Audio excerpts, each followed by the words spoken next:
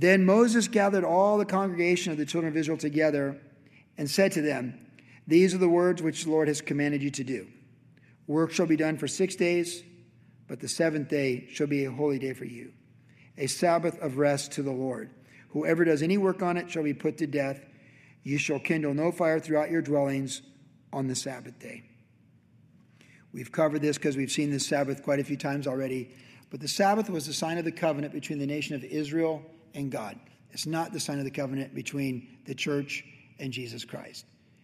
That being said, we've talked about the good principle of a day off, 1 and 7, to be refreshed. It's a good principle to follow, but it doesn't make us righteous before God or less righteous if our work demands certain type of overtime or whatever. But it's always a good idea to follow the principle of 1 and 7 days off. And you might say, like, wow, death sentence for breaking the Sabbath.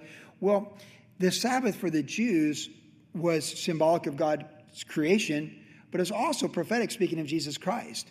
That Jesus Christ, when they came to Jesus in the Gospel of John, they said, what's the work that we'll do? And he said, believe in the one whom the Father sent.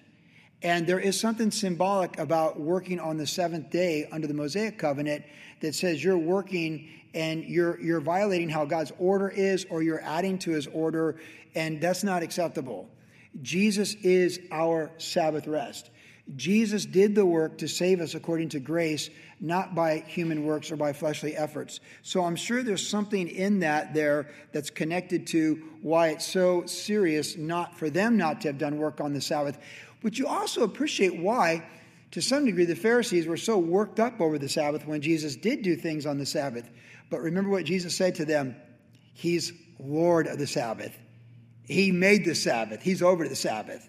And if he wants to be doing great works on the Sabbath, he can do that. And of course, contextually, we understand that the Jewish leaders, they took the Sabbath, which is commandment number 4 of the 10 commandments morally, and they took that and they made over 600 sub-commandments to it.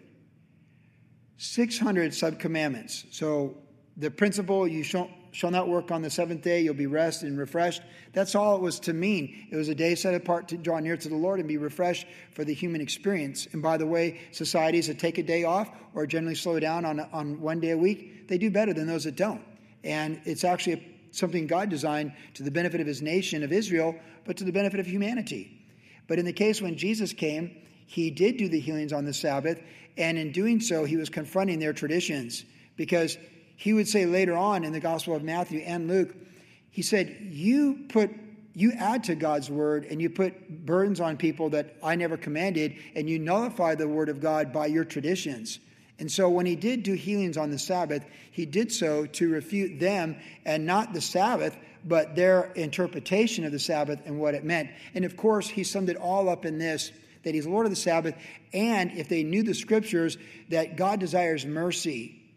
Again, contextually, it is important as they're going forward in this covenant, they're about to build their place of worship, their central place of worship. God says, hey, keep the Sabbath holy. It's not complicated. Like I always say, it's not the obscure things of the Bible that give me trouble. It's the real clear, simple ones. Keep it simple. Keep the Sabbath holy. Because we're going to see someone executed for violating the Sabbath as we go through the books of Moses. And it's like, it's a serious thing. So it's to our benefit. God set it up that way. Jesus expounded on it. He healed during the Sabbath, and he showed he's Lord of the Sabbath, and it really speaks that God cares about people. It's the spirit of the law, not the letter of the law. And so that's the Sabbath.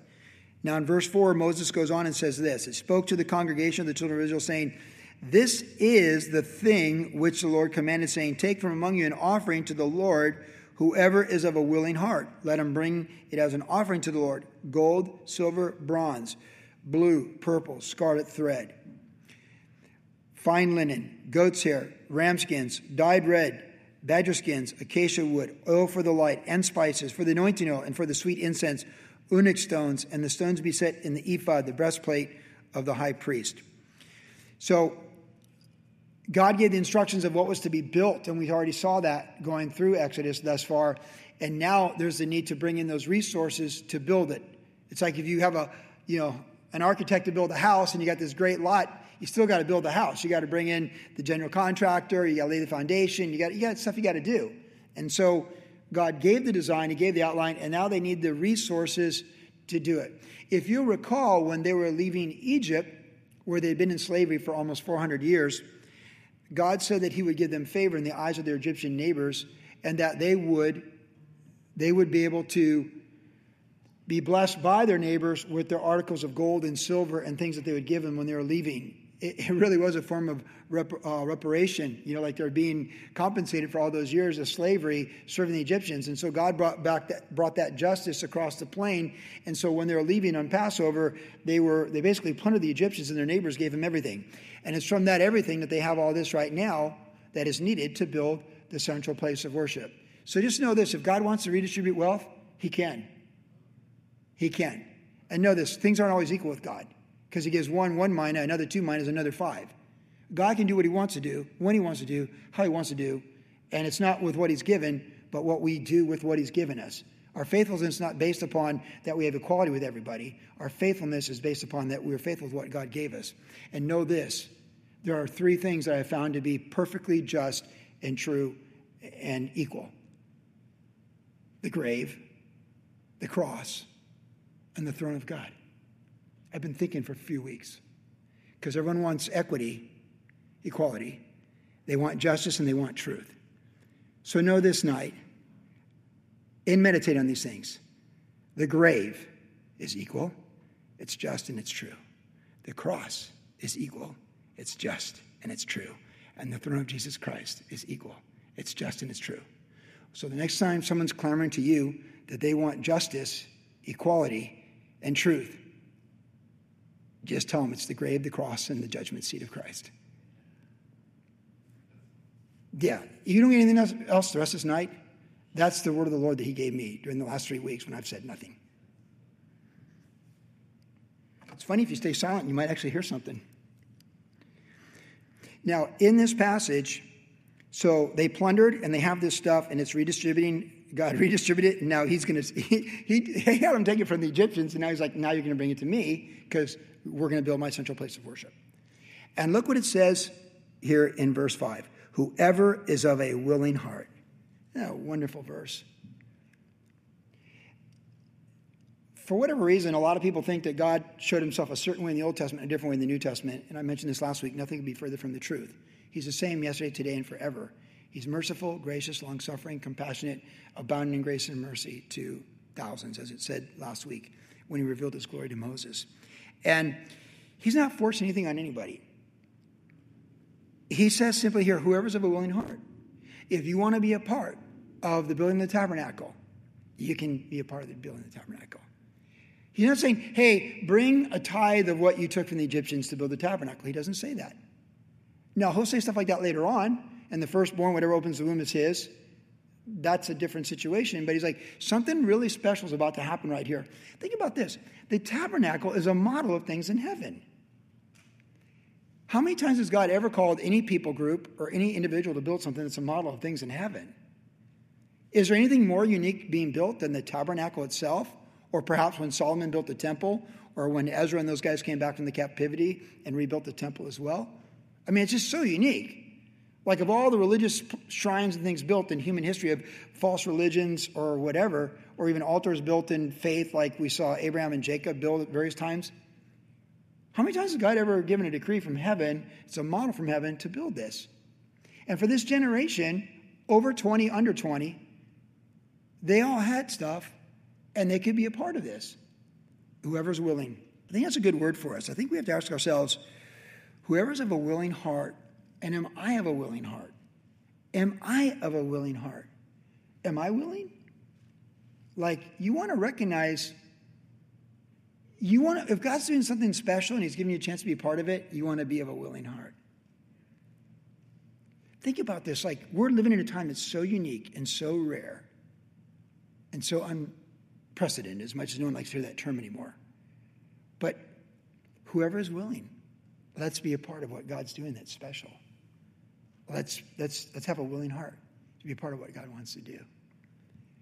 I've been thinking how I've just been willing to do all sorts of things that the Lord has us to do in my own life, especially thinking about like Russia and things, but then realizing if you're in Russia right now, you can't even barely travel from Moscow to Sochi anyways. But I was willing, but we're making plans now like, okay, well, that's just going to have to wait because you just kind of can't. You kind of can't go to Russia right now, in case you didn't know. And if you could go to Russia, like, you're pretty limited how you can move around Russia. But you're going to be willing, of a willing heart. It's like David when he wanted to build the temple. And Nathan's like, oh, that's the greatest idea ever, for sure, build the temple. And then the next day, the Lord told Nathan, the prophet, you shouldn't have said that. Just because it looked good and sounded good doesn't mean it is of me. And so you go back and tell David he's not to build the temple. His son will build the temple. But as much as in his heart to build the temple, it's a good thing. But it's not for him to build it. So I think a willing heart is something we need to really think about tonight, that our hearts are willing to do and be a part of something special, whatever it is God wants to do in our life. Because sometimes you hear the Lord say, but you were not willing. I think when Jesus said, how I want to gather you like a mother hen gathers her chicks, but you were not willing. And here he says, whoever is of a willing heart. It's your choice. Just having gone through the Corinthian letters, it's like the spirit of liberty, the law of liberty, you see over and over in Corinthians. Where the spirit is, there's liberty and freedom. God's not, we'll all give an account and bow the knee, but people that are outside these doors, if they're willing to come to the Lord, the way he says come to the Lord, they can come to the Lord. If they're not willing, whoever thirsts, let him come to me. He's not going to force it. But the person that we're most interested in being willing or not willing is the person we see in the mirror, right? Because that's the one we're going to give an account for on the day of the Lord. We can choose to be a part of what God wants to do with a willing heart. Then he says in verse 10, all who are gifted artisans among you shall come and make all that the Lord has commanded. The tabernacle, that's the tent, its coverings, its clasps, its boards, its bars, its pillars, and its sockets. The ark of the covenant and its poles that will carry it, with the mercy seat and the veil of the covering. The table, the table of showbread, its poles, all its utensils, the showbread, all the lampstand, also the lampstand for the light, its utensils, its lamp, and the oil for the light. The incense altar, its poles, the anointing oil, the sweet incense, the screen for the door, and the entrance of the tabernacle. The altar of burnt offering with its bronze gratings, its poles, all its utensils, and the lavers and its base, the hangings of the court, its pillars, their sockets, the screen for the gate of the court, the pegs of the tabernacle, the pegs of the court and their cords, the garments of ministry for the ministry in the holy place, the holy garments for Aaron the priest, and the garments of his sons to minister as priests. This is the instruction. Okay, so verse 10, all who are gifted artisans among you shall come and make all the Lord has. So it's kind of like the classified ads for jobs, all the gifted artisans come and going to be a part of this. But God's going to actually equip them to do what they need to do. We pick it up in verse 20. And all the congregation of the children of Israel departed from the presence of Moses. Then everyone came whose heart was stirred, and everyone whose spirit was willing, and they brought the Lord's offerings for the work of the tabernacle meeting, for all of its service, for all of its holy garments. They came, both men and women, as many as had a willing heart, and brought earrings and nose rings, rings and necklaces, all jewelry of gold. That is, every man who made an offering of gold to the Lord, and every man whom was found blue, purple, scarlet thread, fine linen, goat's hairs, red skins of rams, and the badger skins brought them. Everyone who offered an offering of silver or bronze brought the Lord's offering, and everyone with whom was found acacia wood for any work of the service brought it. All the women who were gifted artisans spun yarn with their hands and brought what they had spun of blue, purple, and scarlet and fine linen. And all the women whose hearts stirred with wisdom and spun yarn of goat's hair. The rulers bought the onyx stones and the stones beset in the ephod and the breastplate, and the spices and oil for the light, for the anointing oil and for the sweet incense. The children of Israel brought a freewill offering to the Lord, all the men and women whose hearts were willing to bring material for all kinds of work which the Lord, by the hand of Moses, had commanded to be done. I have to be honest, in all my years walking with the Lord and having taught the Bible and read through the Bible many, many times, dozens of times, and I just, for whatever reason, never caught that the women made all the threads they needed to do this. This really got my attention right here. Like, wow, like this is pretty key because, this is the Lord building his tabernacle, and he's got the women who are willing, who have a willing heart and a willing spirit. He's equipped them, and they're using their skills to be a part of building the tabernacle. So that veil that you would walk through to go to the Holiest of Holies, the women are involved in making that and providing the supplies and doing all that. It's incredible. I think it's really cool. Which reminds me yet again how incredibly awesome it is how God uses women for his kingdom and his purposes. Throughout the Bible, we see all this glorious stuff, and people in this current society where good is evil and evil is good, people often think of Christianity and the Word of God as being oppressive for women, but nothing's more opposite. It's the exact opposite. The gospel has liberated women. And you just have to look at Saudi Arabia, where until 2 years ago, a woman couldn't even drive a car under their Sharia law and their worldview of Islam. You know, here in America, where the remnant of the gospel carries us over, Hannah's 15 and she's getting her driver's permit, right? And driving around Calvary parking lot trying to figure out how to do what she's doing. That's the gospel's provided that. That's a legacy of the gospel in this country. The women's rights emerged from this country, and they've gone forward from this country.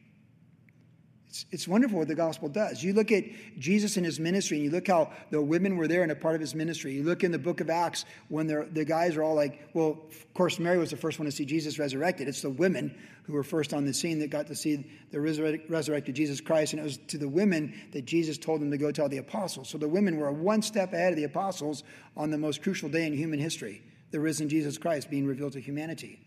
And then there, when they're in the upper room praying, it's about 120, and it's the godly women praying there.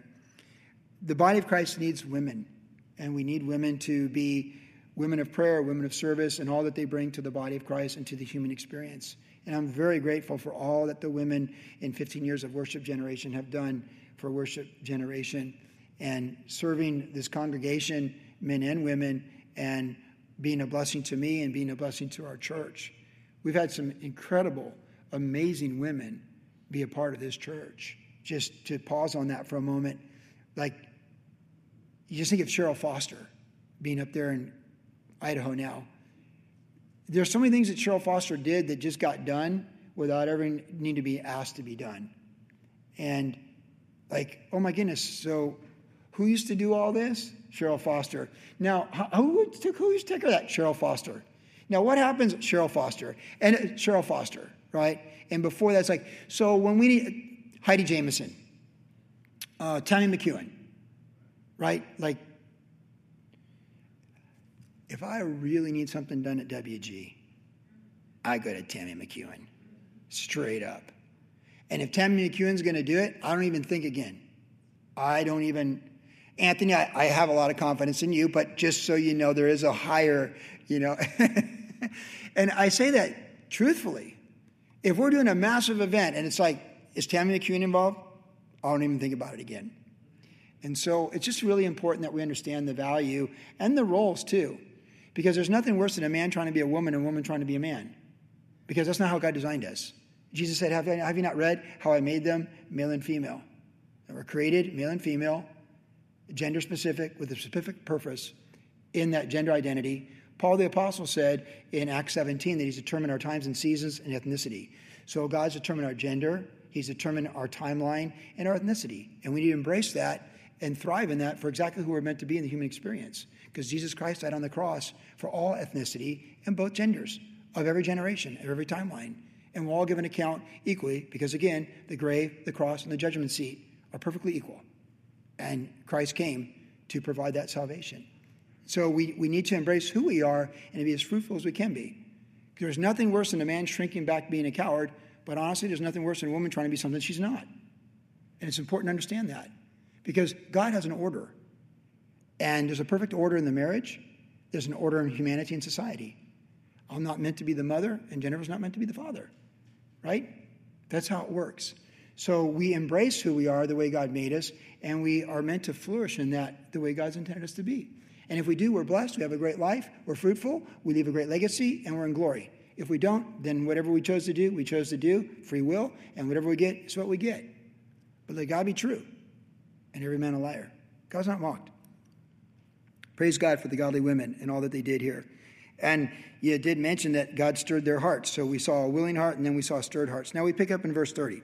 And Moses said to the children of Israel, see, the Lord is called by name Bezaleel, the son of Uri, the son of Hur, of the tribe of Judah. And he has filled him with the Spirit of God in wisdom and understanding, in knowledge and all manner of workmanship, to design artistic works, to work in gold and silver and bronze, in cutting jewels for setting, in carving wood, and to work all manner of artistic workmanship. And he has put in his heart the ability to teach in him, and Aholiab, the son of Ahisamach of the tribe of Dan, he has filled them with the skill to do the manner of work of the engraver and the designer and the tapestry making in blue, purple, scarlet thread, and fine linen, and of the weavers, those who do every work and those who design artistic works, and Baziel and Aholiab and every gifted artisan in whom the Lord has put wisdom and understanding to know how to do all manner of work for the service of the sanctuary shall do according to all the Lord has commanded.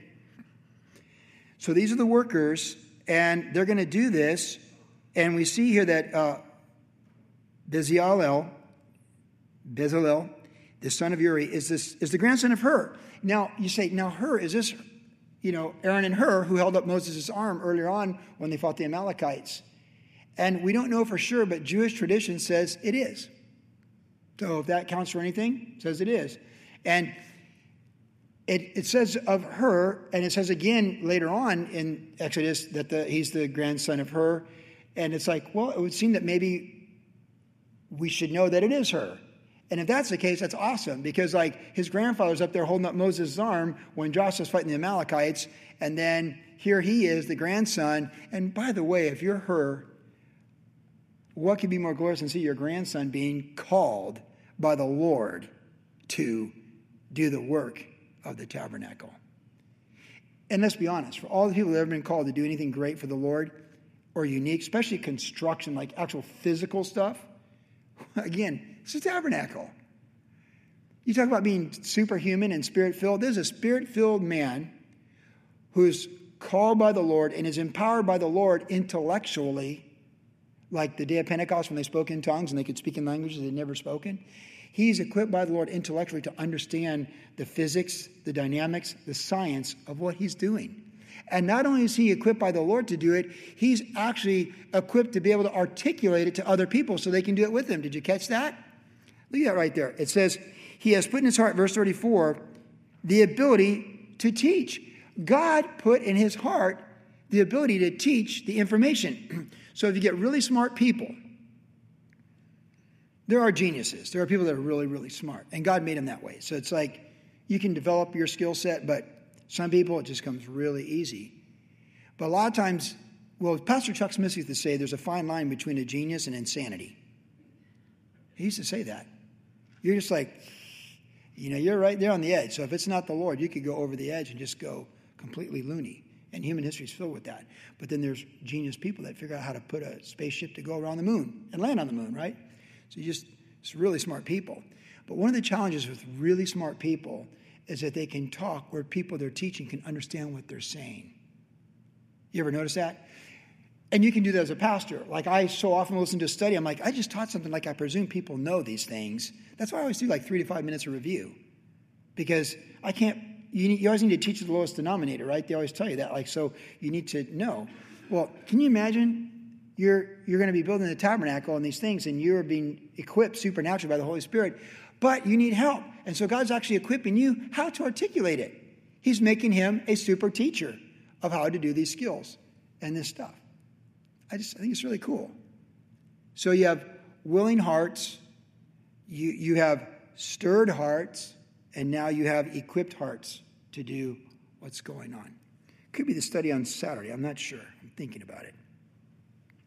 But God equipped them to do it. Supernatural to do a practical thing. And so there's this dream team of people equipped by the Lord and being guided by one who has the Spirit of the Lord to teach them in the Lord on how to do the work that they're doing.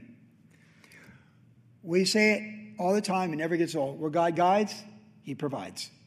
And what he's calling you to do, he's going to equip you to do. And it's not your ability, but your availability.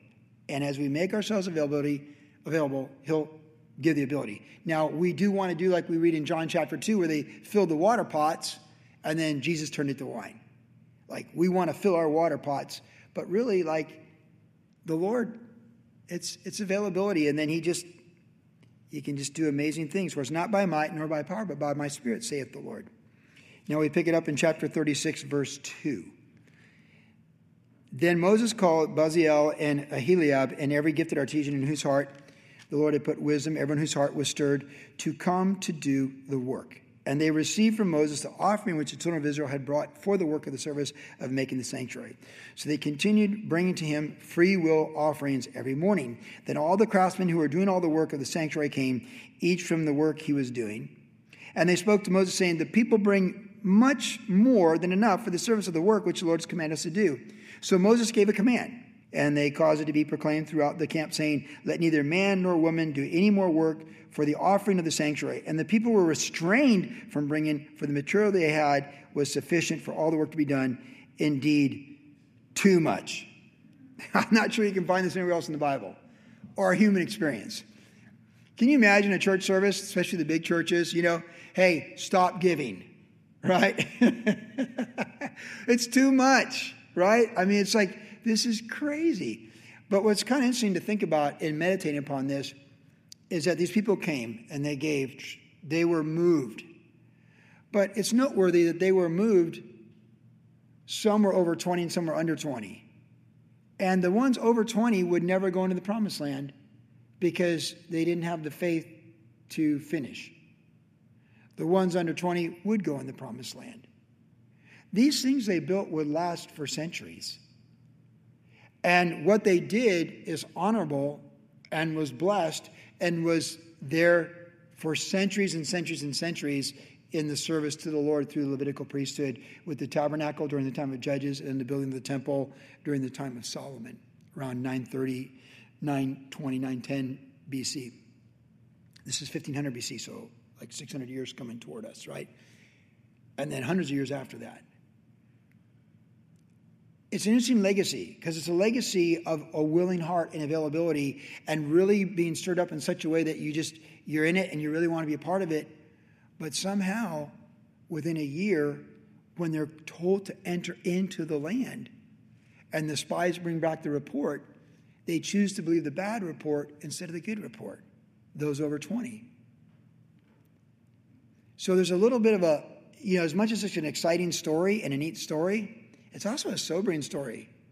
It's a sobering story that as much as we can do something good today, let's make sure we're doing something good tomorrow, right? Because finishing strong is finishing strong. And we can never rest on our laurels. I think there's something in human nature, especially when you get a little bit older, like your 40s or 50s or 60s, people want to look back and say, oh, that was great or whatever, and tend to want to rest on their laurels. I don't want to rest on my laurels. I want to be in the moment of today, and I want to be challenged for what I'm going to do tomorrow. And so do you. Yeah, that was cool. Like going to high school in the 70s was a trip, right? It was different, right? You didn't go to high school in the 70s. I went to high school in the 70s. Some of you did. I'm not in a hurry to go back to high school in the 70s, by the way, just so you know. But whatever happened then and whatever seemed good is good, and whatever's here seems good. They all came. They were moved by the Lord. They had willing hearts, and they kept bringing it. But somehow, this was just the beginning of what God really wanted to do. And for everyone over 20, and I know it's kind of like a negative application, but for everyone over 20 who was turned away giving, this was an easy thing to do, I guess, but it was a harder thing to enter into the promised land when God said go into the promised land. I just believed the report. There's something to this story that is beautiful, but there's something to it that's kind of eerie and sobering. And I have to point that out. Now, indeed, it was too much.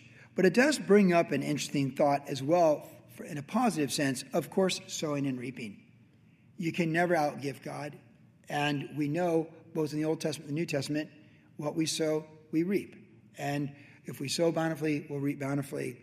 And just speaking last night with someone from another church, this church has sown bountifully, and we are reaping bountifully. And to be honest, I can't wait to step into eternity and see the fruit of this church and all that we have sown. It's amazing. This church is so generous. And I figured it out.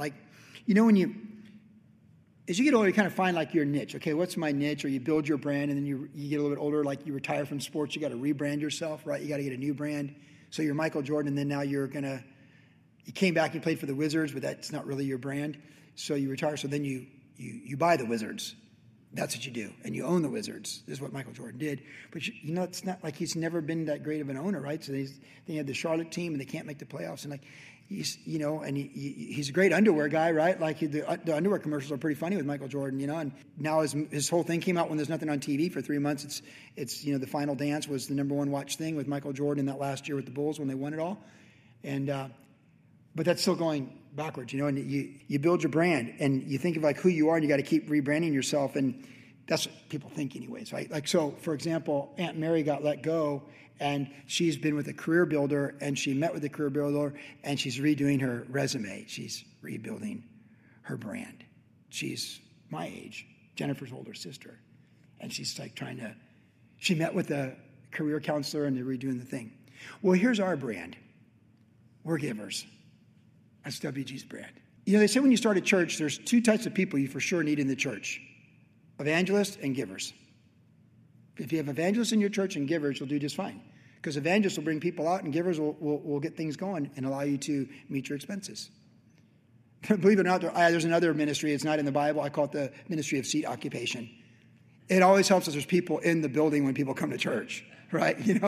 It's kind of silly, but if you plan a church, you'll understand what I'm saying. It always looks better if you come to the hotel in Vermont and there's at least 20 people sitting in there, as opposed to 3 people. People feel more comfortable. But evangelists and givers. And certain people, we're told in Romans 12, there's different gifts. 1 Corinthians, there's different gifts. We've all got different gifts. And if we have individual gifts, certain churches have a great strength. Look at Harvest Crusade and Harvest Ministries, what Harvest has done with evangelism throughout the United States for 30 plus years. And just Franklin Graham, Greg Laurie, his brand. And what about Franklin Graham and Samaritan's Purse, benevolence, compassions, hospitality? You see, like that could be one person's gift, but that's their ministry. Samaritan's Purse, that's what they do. And just reading this on the pause, I thought, this really is who we are. Like, we're not a large church numerically. Our impact would seem wonderful people, and your average church is 100 people in America, but we do have the radio ministry with K-Wave, so we get a lot of people that talk about us being on the radio and all that. But the gift of giving in this church has been phenomenal, and we just keep sowing and sowing and sowing and sowing, and that's kind of what we do. I'm not going to tell you to quit giving, because we just keep moving it. We just keep moving it. I went to Russia, and God said, ask for Russia. I asked for Russia, and all kinds of extra stuff came in. We released it all to Russia. Now ask for the Ukraine. Now ask for Venezuela. Now ask for okay. And the water fills up, and we pour it out. And we try and pour it out faster than it can fill up. And you're trying to pour it out, and this just keeps filling up. So thank you, because that's who we are. That's our identity. The brand of WG in the year of our Lord 2020 is sowing bountifully.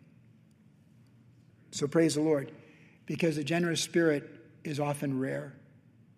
When people retracted during COVID-19, we expanded.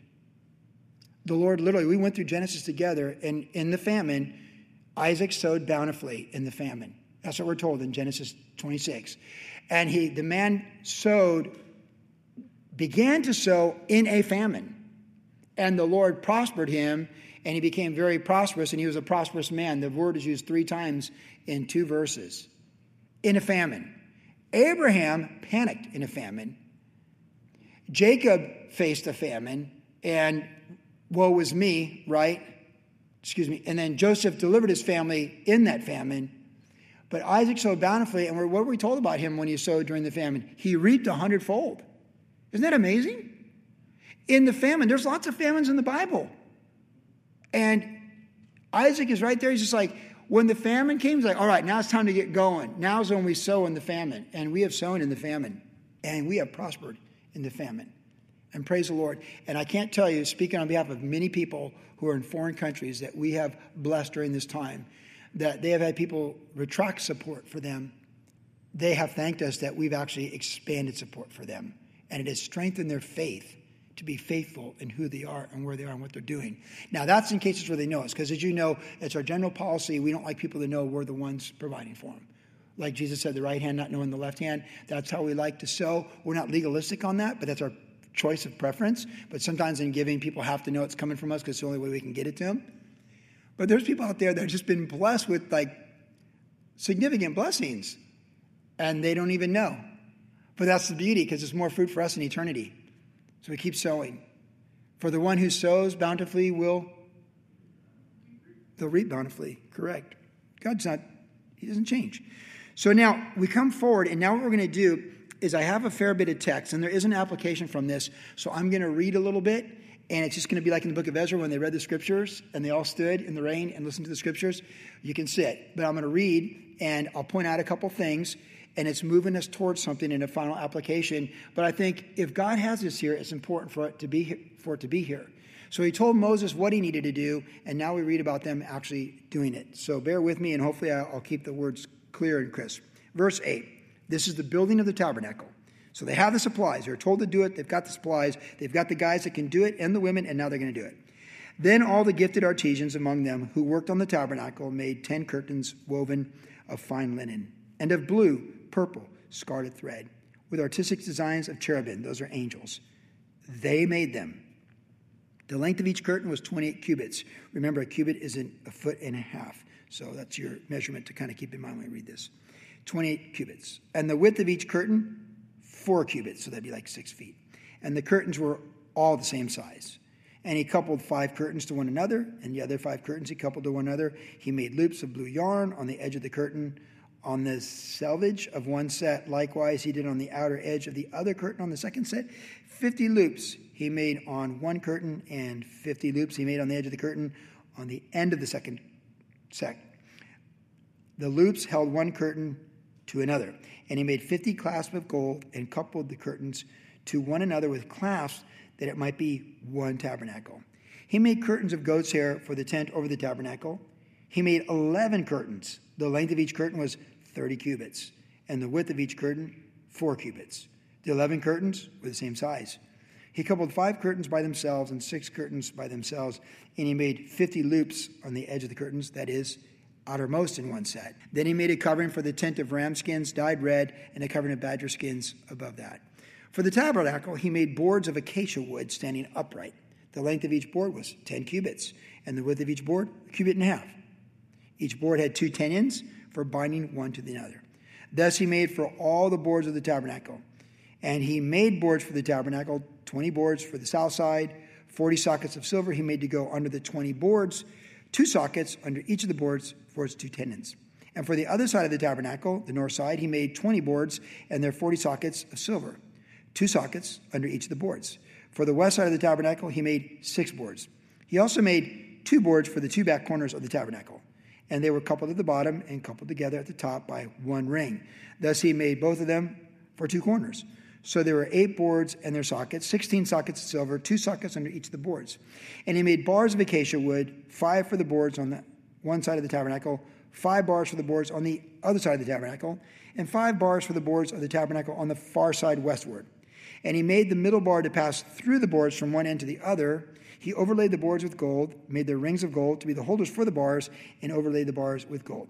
He made a veil of blue, purple, and scarlet thread, and fine woven linen. It was worked with artistic design of the cherubim, the angel. He made for it 4 pillars of acacia wood and overlaid them with gold. With their hooks of gold, he cast 4 sockets of silver for them.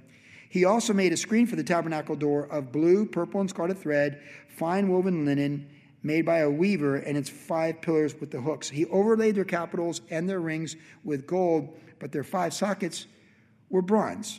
Chapter 37. Then Baziel made the ark of acacia wood. So we had the tabernacle previously. Now we have the things that go in the tabernacle. 2.5 cubits was its length, 1.5 cubits its width, 1.5 cubits its height. He overlaid it with pure gold inside and outside, made a molding of gold around it.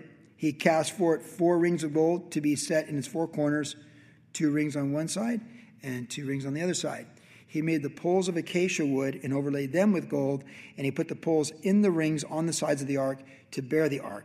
He also made the mercy seat of pure gold, 2.5 cubits with its length and 1.5 cubits its width. He made 2 cherubim beat of gold, so he designed them. He made them of one piece at the ends of the mercy seat, 1 cherub on the one side and the other cherub on the other side. So the two angels facing each other over that mercy seat. He made the cherubim at the two ends of one piece with the mercy seat. The cherubim spread out their wings above and covered the mercy seat with their wings. They faced one another, 2 cubits with its length, a cubit its width, and a cubit and a half its height. So it's not that big. And he overlaid it with pure gold, made a molding of gold all around it. Also he made a frame of handbreadth all around it. He made a molding of gold for the frame all around it. He cast for it 4 rings of gold, put all the rings on the 4 corners that were in its 4 legs. The rings were close to the frame as the holders for the poles to bear the table. He made the poles of acacia wood to bear the table, and he overlaid them with gold. He made of pure gold the utensils that were on the table for its use, its dishes, its cups, its bowls, its pitchers for pouring. So, of course, we studied the table of showbread. That's the table of showbread.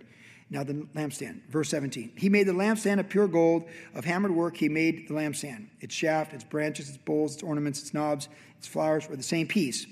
And 6 branches came out of its sides, 3 branches on the one side and 3 branches of the lampstand on the other side. There were 3 bowls made like almond blossoms on one branch with an ornament knob and a flower, and 3 bowls like almond blossoms on the other branch with an ornament knob and a flower. And so for the 6 branches coming out of the lampstand, and on the lampstand itself were 4 bowls made like almond blossoms, each with its ornament knobs and flowers. There was a knob under the first 2 branches of the same, a knob under the second 2 branches of the same, and a knob under the third 2 branches of the same, according to the 6 branches extending from it. Their knobs and their branches were of one piece. All of it was one hammered piece of pure gold. And he made it 7 lamps, its wick trimmers, its trays of pure gold. Of a talent of pure gold he made it with all of its utensils. Verse 25. So that was the gold lampstand. Now it's the altar of incense. He made the incense altar of acacia wood. Its length was a cubit. Its width was a cubit. So this guy's small. It was square, and 2 cubits was its height. Its horns were of one piece with it. He overlaid it with pure gold. Its top, its side, all around its horns. He also made for it moldings of gold all around it. He made 2 rings of gold for it under its molding by its 2 corners on each side as holders for the poles with which to bear it. And he made the poles of acacia wood and overlaid them with gold. He also made the holy anointing oil and the pure incense of sweet spices according to the work of the perfumer. So we'll stop there. So here in the second half of chapter 36 and all chapter 37, we get the details that it's being built. And again, we think, okay, God gave Moses the instruction for these things. Then the invitation went out with a willing heart to bring the supplies to do these things. And then we get the details of these things actually being done. There's significance in that. Let's think about this. There's significance in that because sometimes God tells us we're supposed to do something. And then we need to move on and act upon it, things you need to do it. But then we actually have to do it. It's kind of like when the Lord put in my heart, go to Russia. And then I had to get the passport. I had to get the plane tickets. I had to do all these things. And then I actually got to get on a plane at LAX where the light says Moscow. And like, am I really getting on a plane? Like, you feel pretty bold when you do things like this until you're right there at LAX. You're like, I'm getting on a plane going to Moscow. Like, no double clutching now. I mean, you're all in, and you actually have to do it.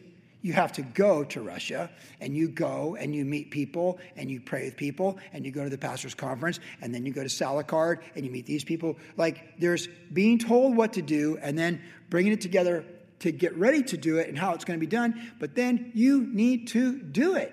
Or as they say in business, you need to close the deal. You need to do it. You need to get it done. And I believe that's what God's showing us here. Because he could have omitted in the book of Exodus, in these 40 chapters, stuff that might seem redundant to us, but is important. You know, it's not easy getting a passport to go to Russia. I hope you know that, or a visa to go to Russia.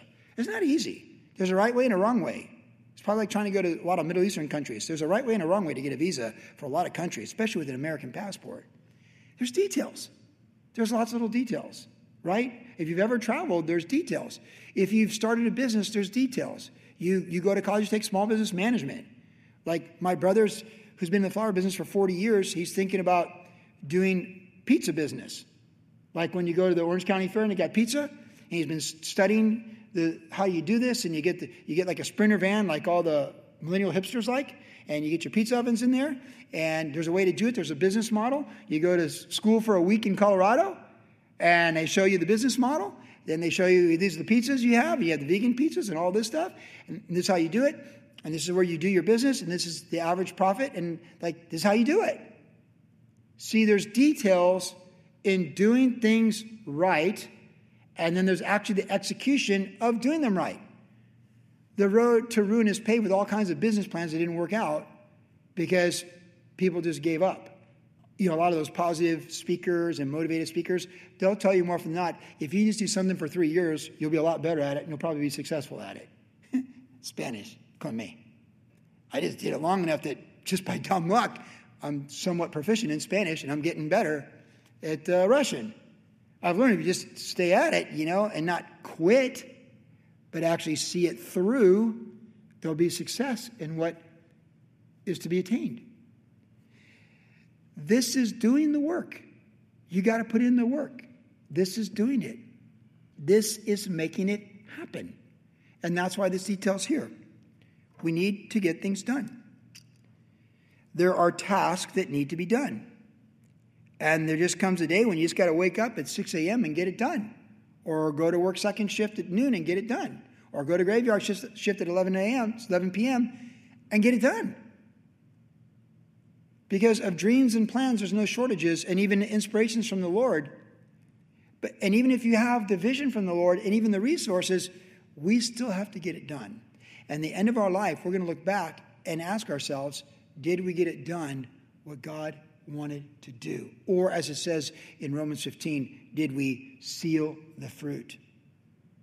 Because when Paul said, I no longer have a place in these parts, he said, when I go to Jerusalem, I'm going to deliver this stuff and I will seal the fruit. So when you walk away from 5 years at Calvary Costa Mesa, did you seal the fruit? Did you seal the fruit? Did you do what you're supposed to do with the Lord, with your life? These details are like life. You got to get the new Real ID, right? Well, the DMV's all messed up right now. I got a notice from the IRS saying my mom owes a little bit of money in her tax return. It was dated like May 14th, and it needs to be paid by like May 21st. I got it like June 19th. Brass sockets, silver hooks, and gold poles. There's all kinds of details in life, right? I'm like, well, the best thing I can do is just pay it. Make sure she owes it. She did. And pay it. Like, that's how life's working right now. And of course, you know with COVID-19, a final word, don't be in a hurry with anything, right? Do not be in a hurry. Would you go to the bank in a hurry right now? Like, you just cannot be in a hurry with COVID-19. You just can't. And if you have to wear a mask, don't take it personal. It's like, whatever. I hate my mask, but okay, whatever. It's got to be patient and be diligent. It's a time to be patient. It's a time to be diligent. Let me say that. Final word on tonight. What we're in right now, it's a time to be still and prayerful. It's a time to be patient with everybody and everything. For even a fool's kind of wise when they hold their peace. In the multitude of words, sin's not lacking. But it's also a time to be diligent to do what we know we're supposed to do. Or as my wife always says on these difficult phone calls, what would you like me to do next? What's the next step? Is it a brass socket? Is it a 10-foot acacia board? Is it gold on the pole? What would you like me to do next? I listen to my wife make these calls. I was like, what's wrong with you people? Figure it out. My wife's like, so what would you like me to do next? I'm like, oh, that actually works better. Because you actually hear what they're saying, and then they'll tell you what you need to do next, and then you do that, and then they'll tell you what to do next. So it's a time of patience. It's a time of being still. And it's a time of being diligent. Make according to the pattern. Get it done.